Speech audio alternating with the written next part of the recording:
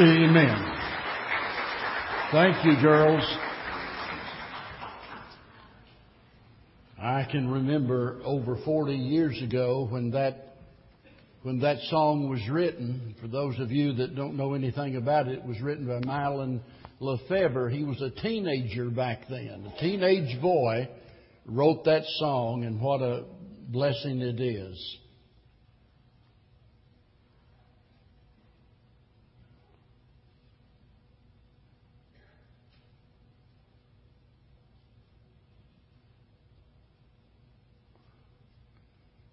Okay, please pray for Brandon Humphrey, the son of, I think this is Ovetta, a CNA who works at Sarah Care. I think this is where Diane goes. I don't know. I can't read that really. But he was shipped to Iraq this last week. So, wow. Some of us know what it's like for a family to get that news that your loved one's going to Iraq or Afghanistan, and it's not a pleasant thing. So please remember that family in prayer. Open your Bibles, please, to the book of Ephesians, chapter number 4. Ephesians, chapter number 4. With a few interruptions from time to time, I've been preaching messages from the book of Ephesians now for a few months, and we'll be back in this, by the way, tonight. And you'll probably notice that I've skipped over a verse, and don't be alarmed. We'll get to it this evening. We'll look at verse number 30, but this morning I want to read verse 31 and verse 32, and I want to speak to you today about a new way of living. A new way of living. Verse 31, let all bitterness and wrath and anger and clamor and evil speaking be put away from you with all malice. And be ye kind one to another, tender-hearted, forgiving one another, even as God for Christ's sake hath forgiven you. This entire chapter is devoted to us being what we are. Being what we are. And when I say that, I'm talking about Christians, naturally. The first 3 chapters of this book has to do with who we are and what we have in Christ. And in this chapter, Paul is narrowing it down and focus on us as Christian people being who we are. And over again, we're told to put off our old manner of life and to put on the new. And he uses the picture of garments, and he says, put off the old garments, put on the new garments. Now, please understand, this is not the old life improved. That's Reformation. We're talking about regeneration and what happens after that. So it's not the old life improved, it's the old life discarded and the new life being displayed.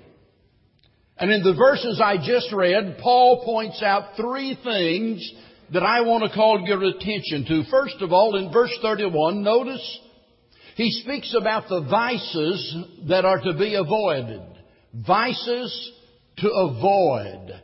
But notice before we look at these, notice that phrase, to put away, he says. Put away.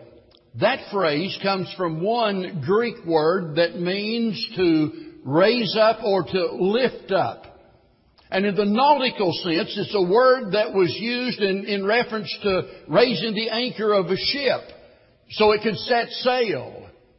And a lot of times we have things holding us back and dragging us down, and the idea is to get rid of those things, raise them up, get rid of them so they don't impede our progress. It also means to take upon oneself or to bear. And in other words, that would have to do with the responsibilities that we are to deal with. It means to bear away or to carry off. We might say today to make a clean sweep, to get rid of it.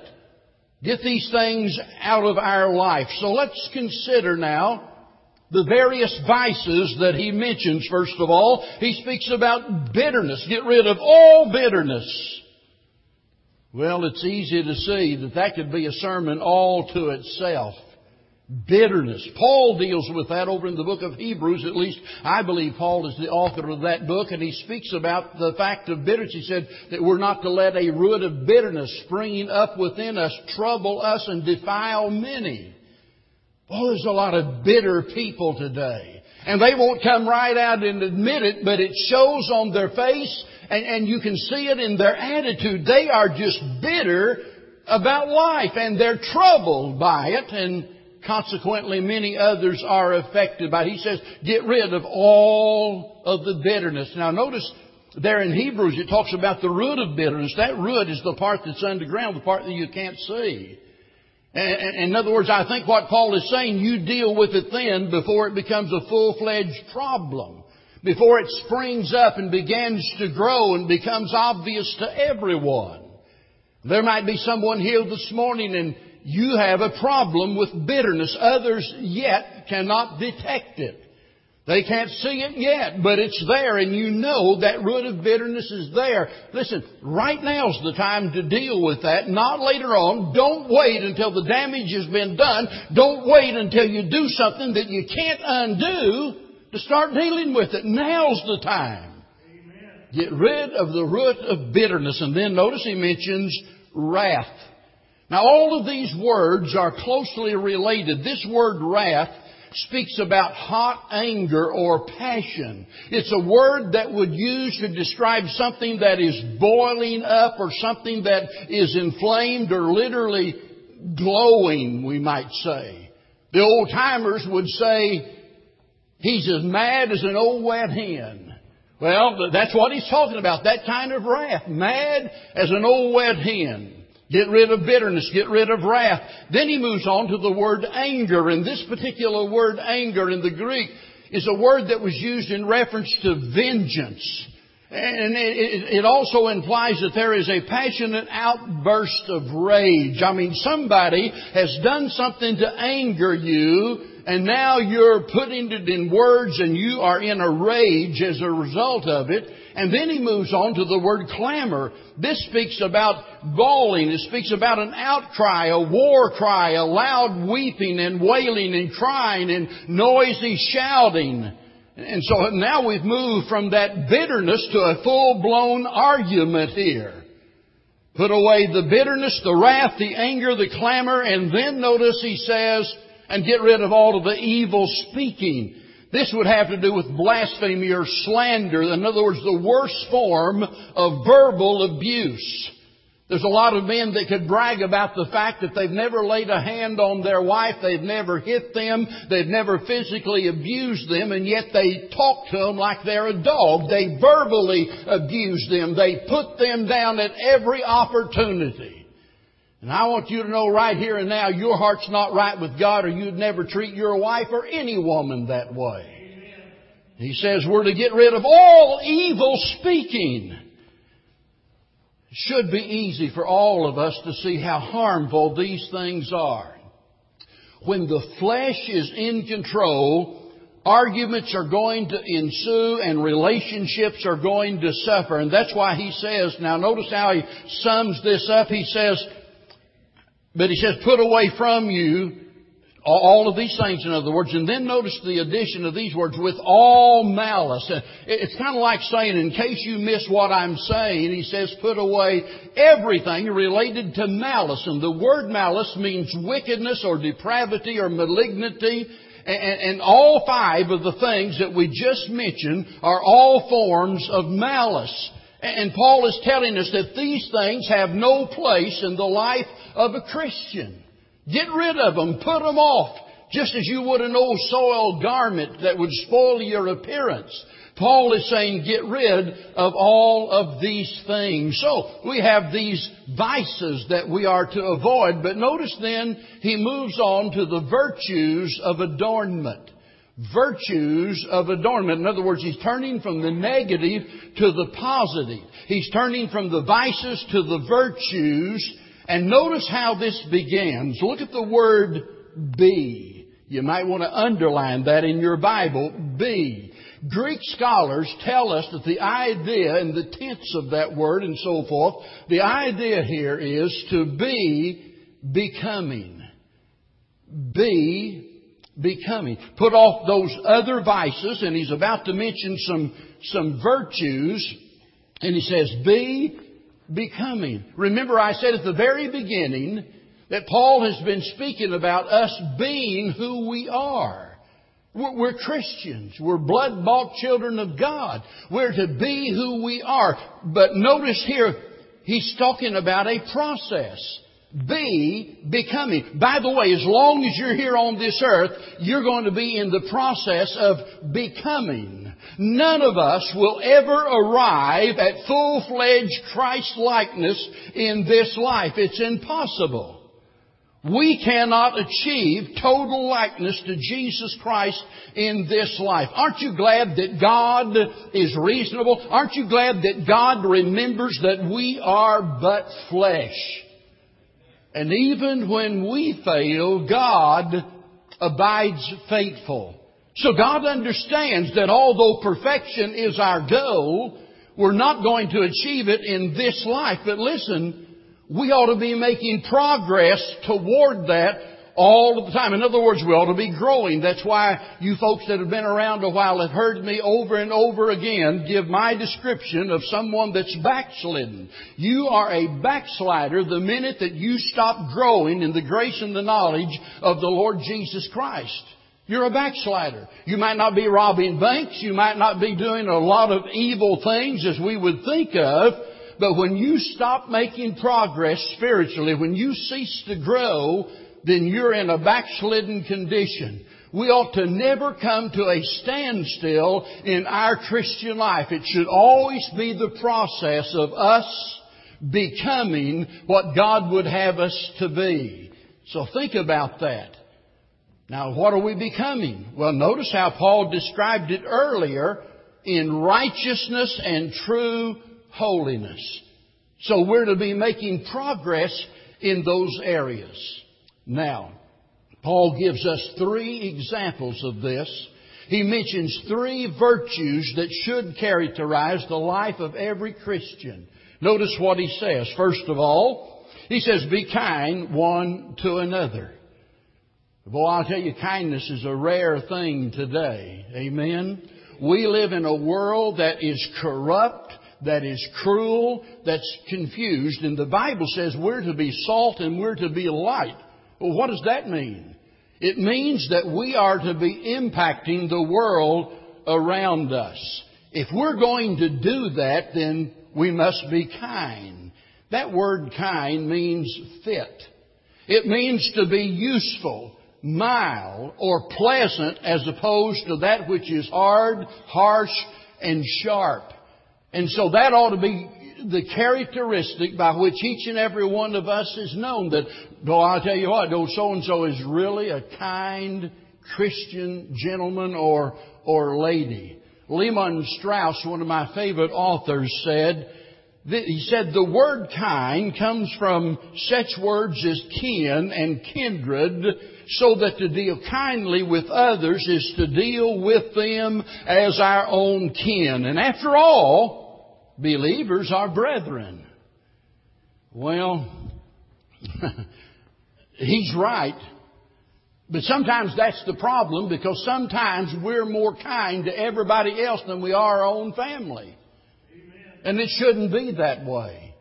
In reality, though, we are to treat other people as we treat our own relation, our own family, our own friends. But the Bible takes us way beyond that, and it tells us we're to even be kind to our enemies.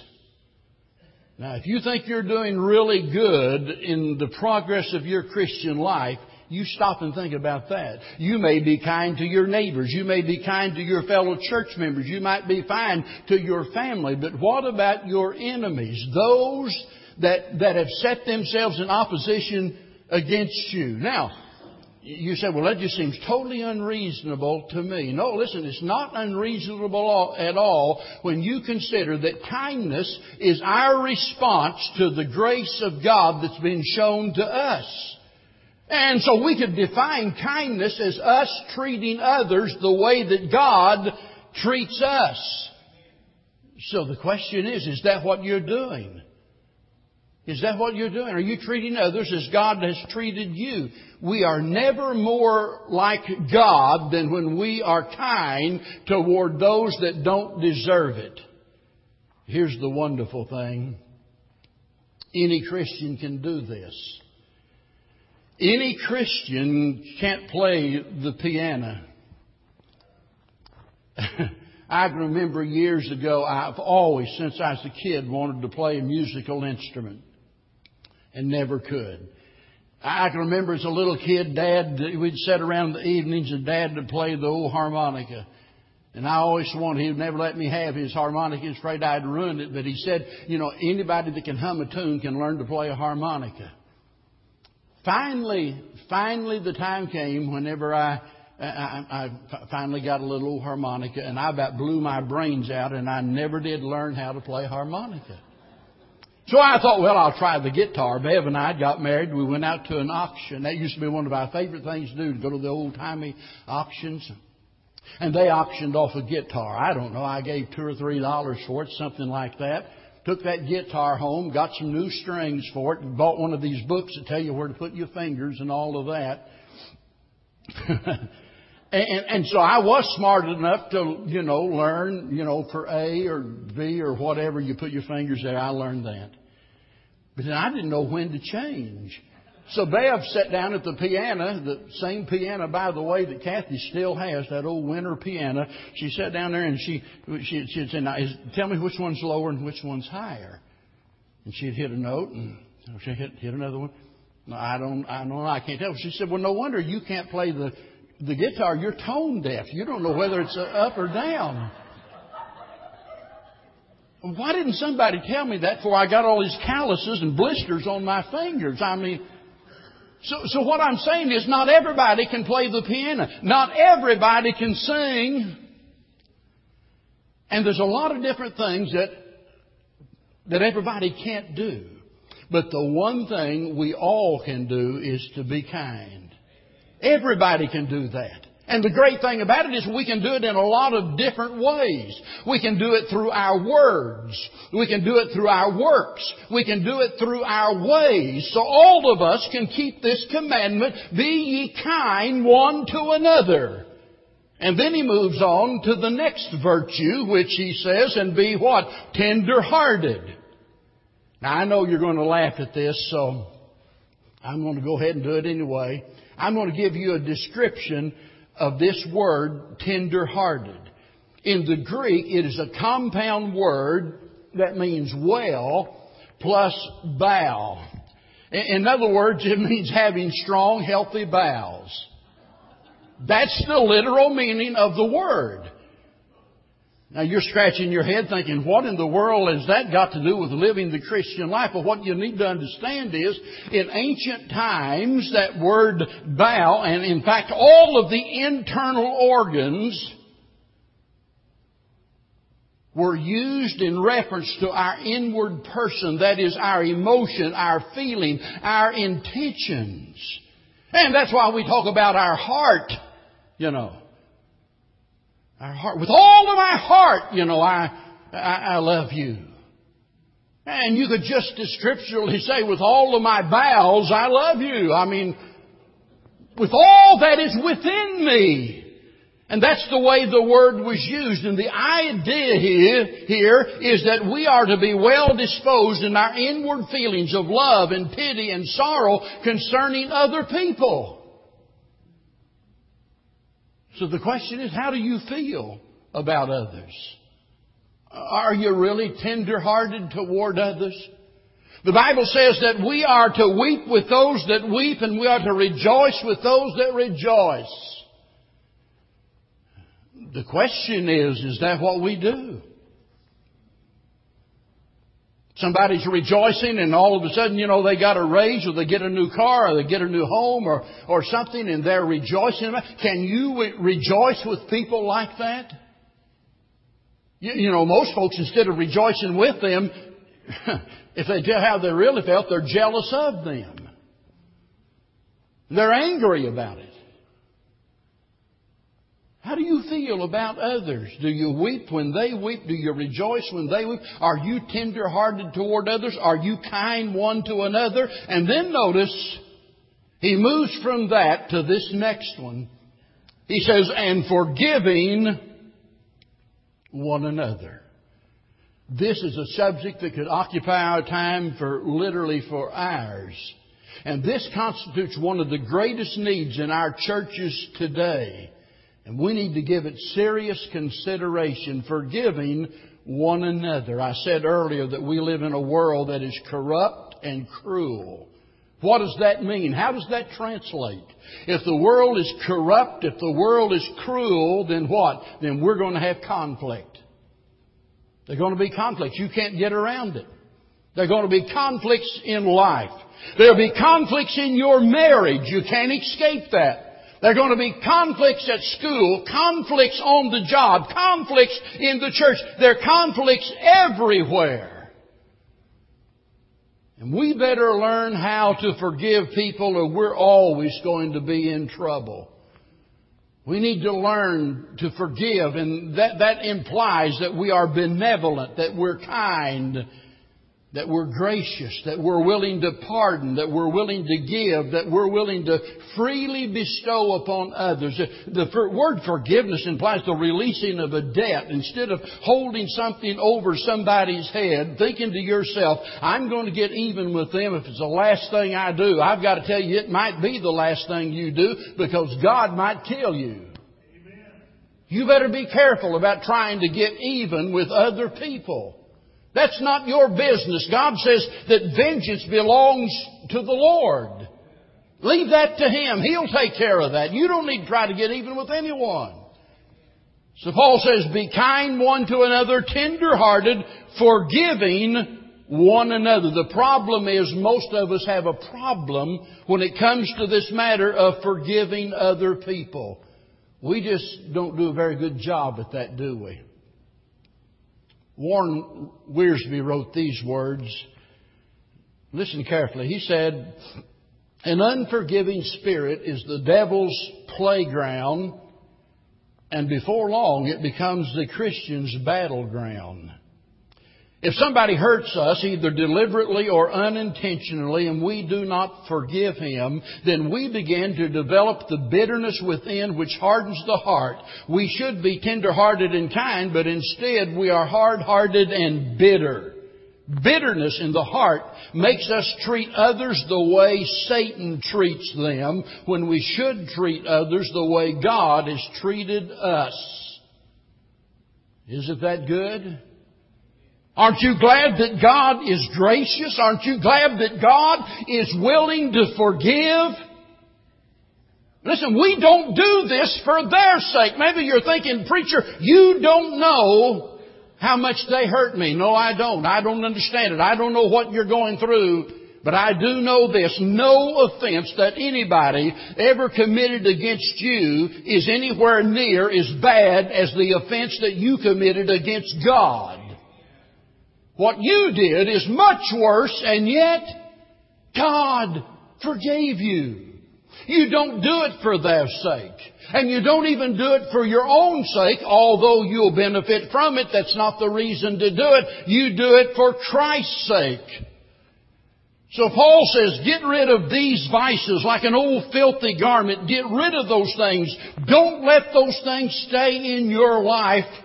And like a new garment, put on these virtues, because these virtues all reflect the image of Christ. That brings us down to the last thing that Paul mentions here. We have the vices, we have the virtues, but I want you to notice the vision that's announced. Now, notice the words here, God, for Christ's sake, hath forgiven you. That'd make a wonderful sermon to just talk about that. God, for Christ's sake, hath forgiven you. Just think about that one word for a little while. You. We're nothing but the scum of the earth. The very best among us are rotten to the core. And yet God forgave us. That is just so amazing. It just boggles the mind to think that God could and would forgive us. So He says, God for Christ's sake hath forgiven you. But our text says more than that. I want you to notice the other words that I did not mention. Even as. Now you have a challenge. To just look at those first words, he's telling us here that this is a statement of fact that God, for Christ's sake, has forgiven us. That's a statement of fact. It's a glorious fact. But when he uses these words, even as, now we have a challenge. And that's why I refer to this as the vision. Because every believer should have a vision of growing in Christ's likeness to the point that we can forgive others just like the Lord forgave us. I mean, how can we do otherwise?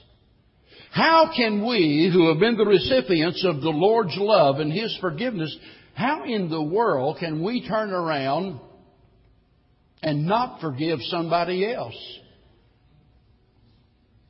Jesus dealt with this over in Matthew chapter number 18.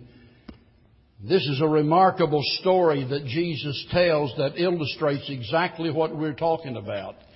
And here in Matthew chapter 18, we find a man described as the unmerciful servant. Verse 25, therefore is the kingdom of heaven likened unto a certain king, which would take an account of his servants. And when he had begun to reckon, one was brought unto him which owed him 10,000 talents.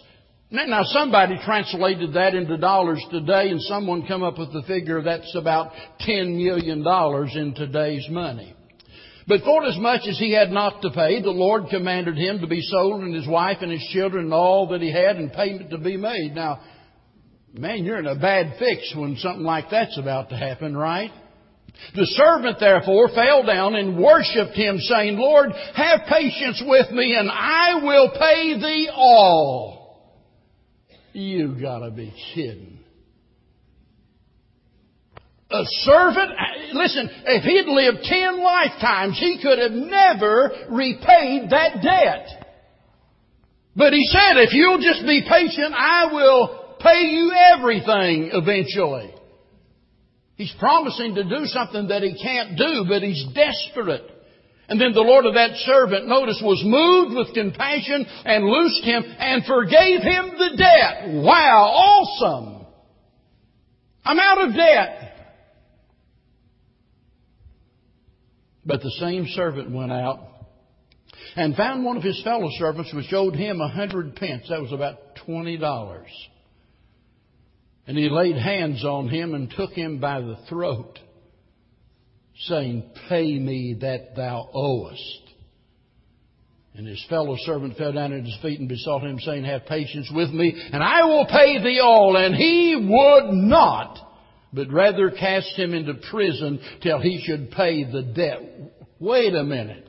He just got through promising to do something that he could not possibly do, and yet he was forgiven a debt of something like $10 million, and now one of his fellow servants, not a superior, just a fellow servant, owes him $20, and this man is begging and pleading for his life, so to speak.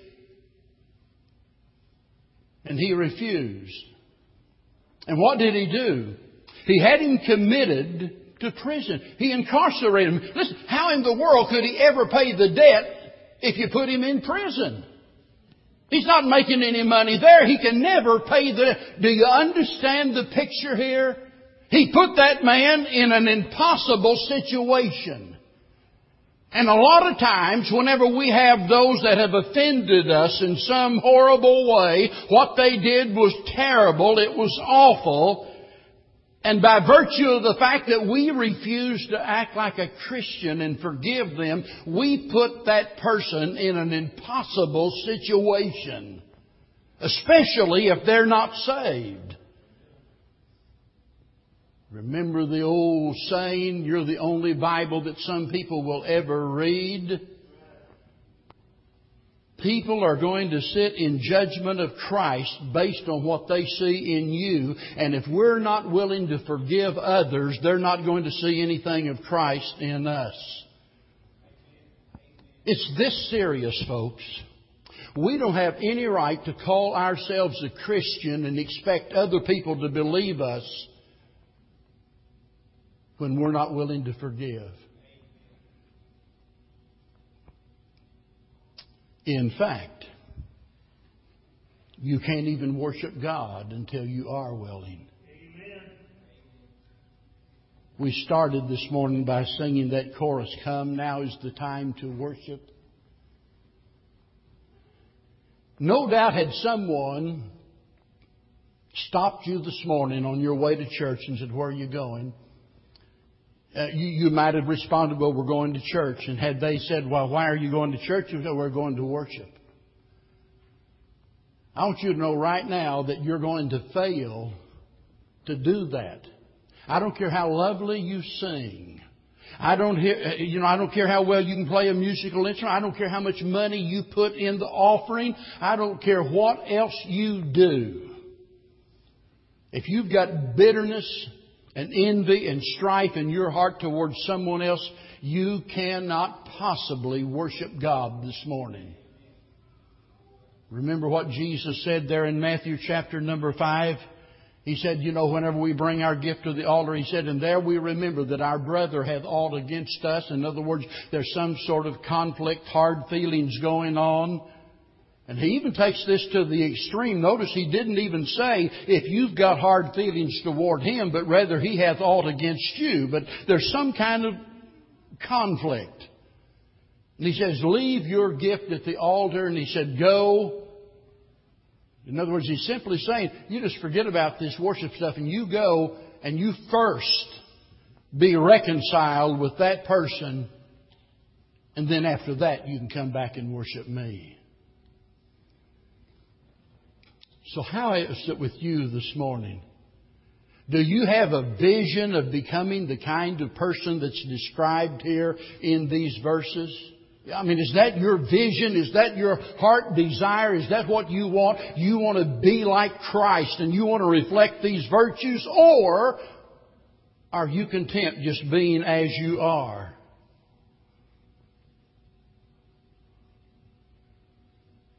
I wondered this morning what it would take for you to get in a spiritual condition that you could actually, really, truly worship God. It might be that some of you would need to leave the building and go somewhere else and be reconciled. A friend of mine, Buddy Griffin, had sent me some material this last week about the prayer ministry.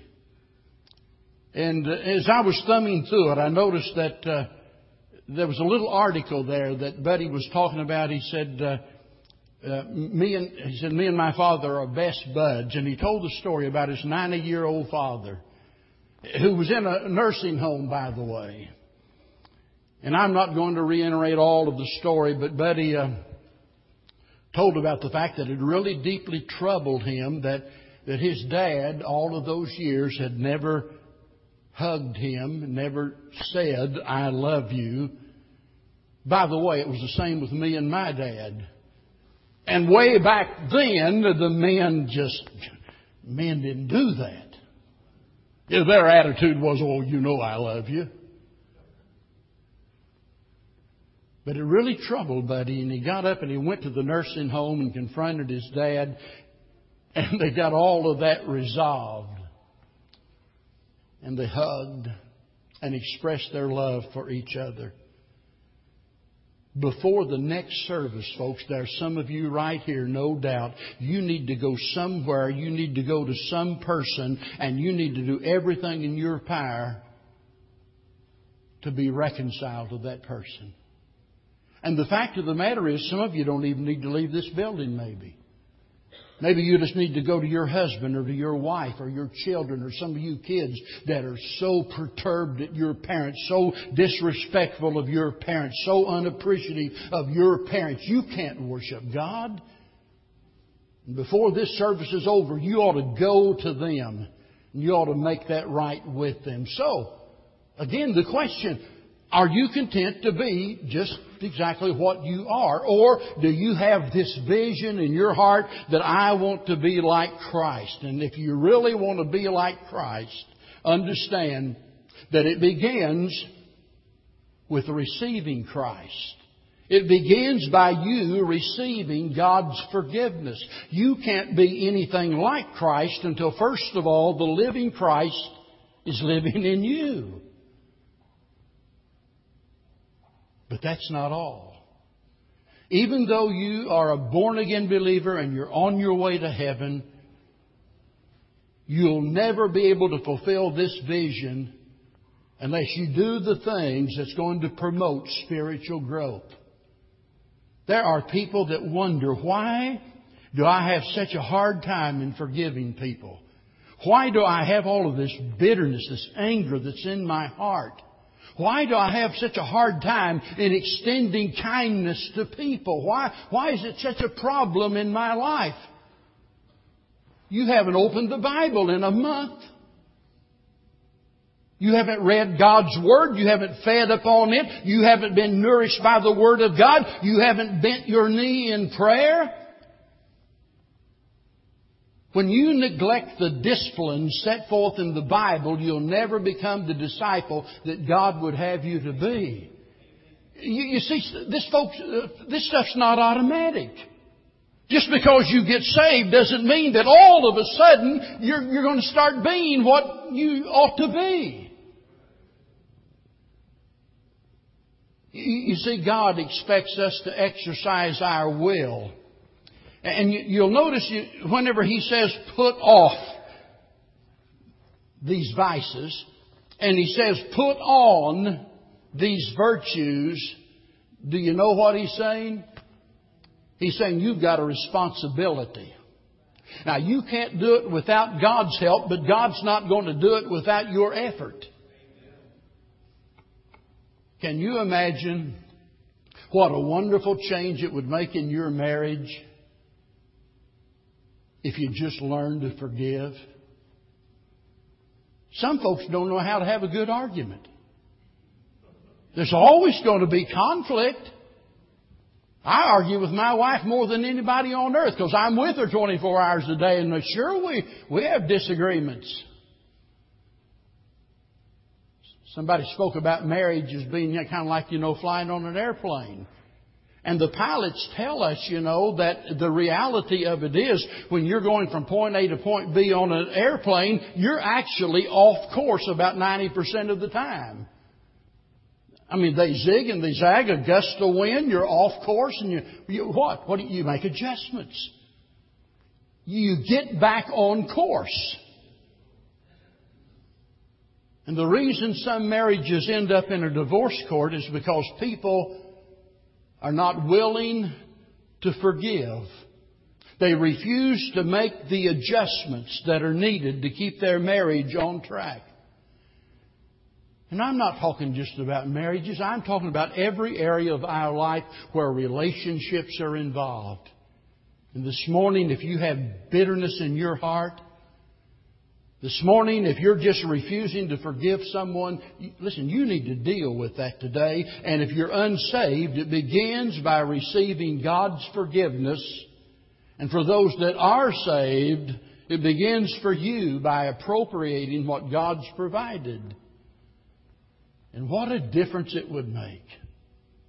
Not just in your family, but in your entire circle of friends.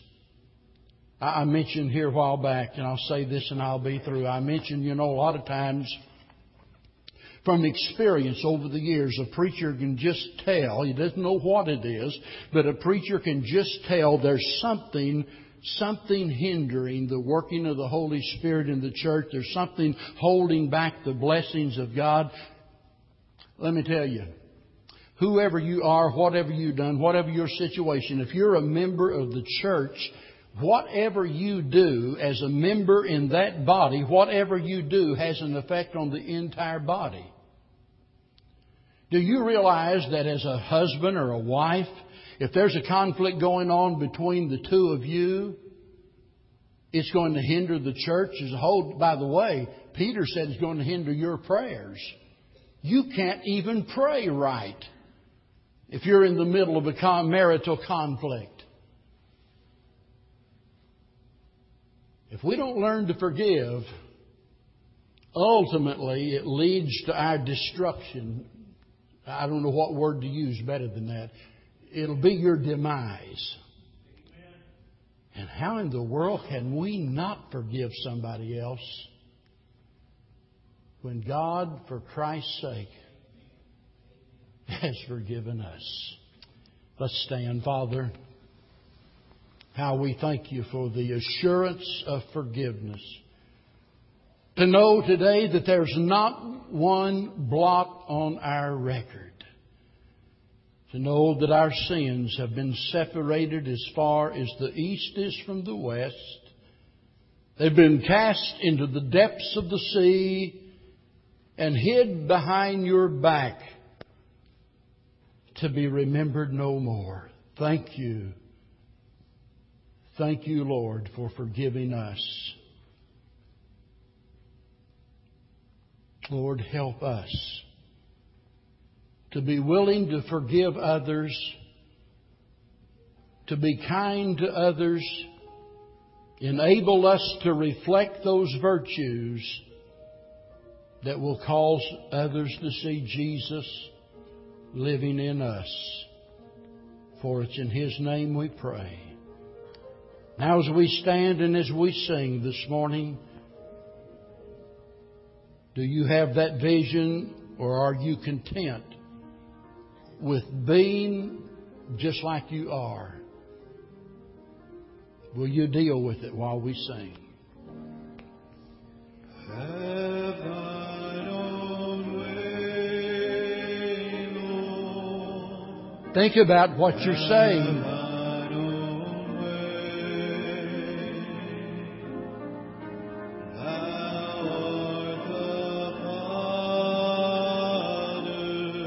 If He has His way,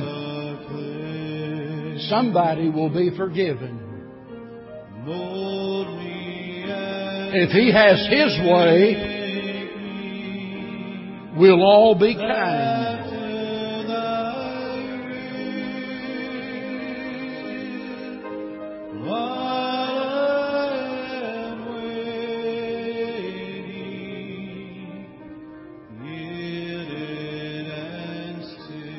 Let's bow our heads. Kathy, just play softly through another verse.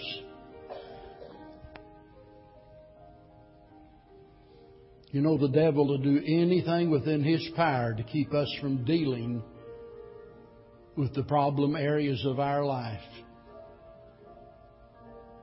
And if God's speaking to your heart this morning, listen, you don't have to say anything to me. But maybe you need to come this morning just on your knees saying, Lord, You know what's going on, and You know I can't do this without You, and I really need Your help. Maybe you need to walk across the room to some brother or sister in Christ and just say, would you please forgive me?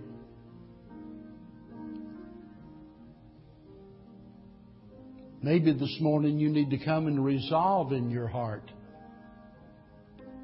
to demonstrate the same sort of kindness to others that God has shown toward you.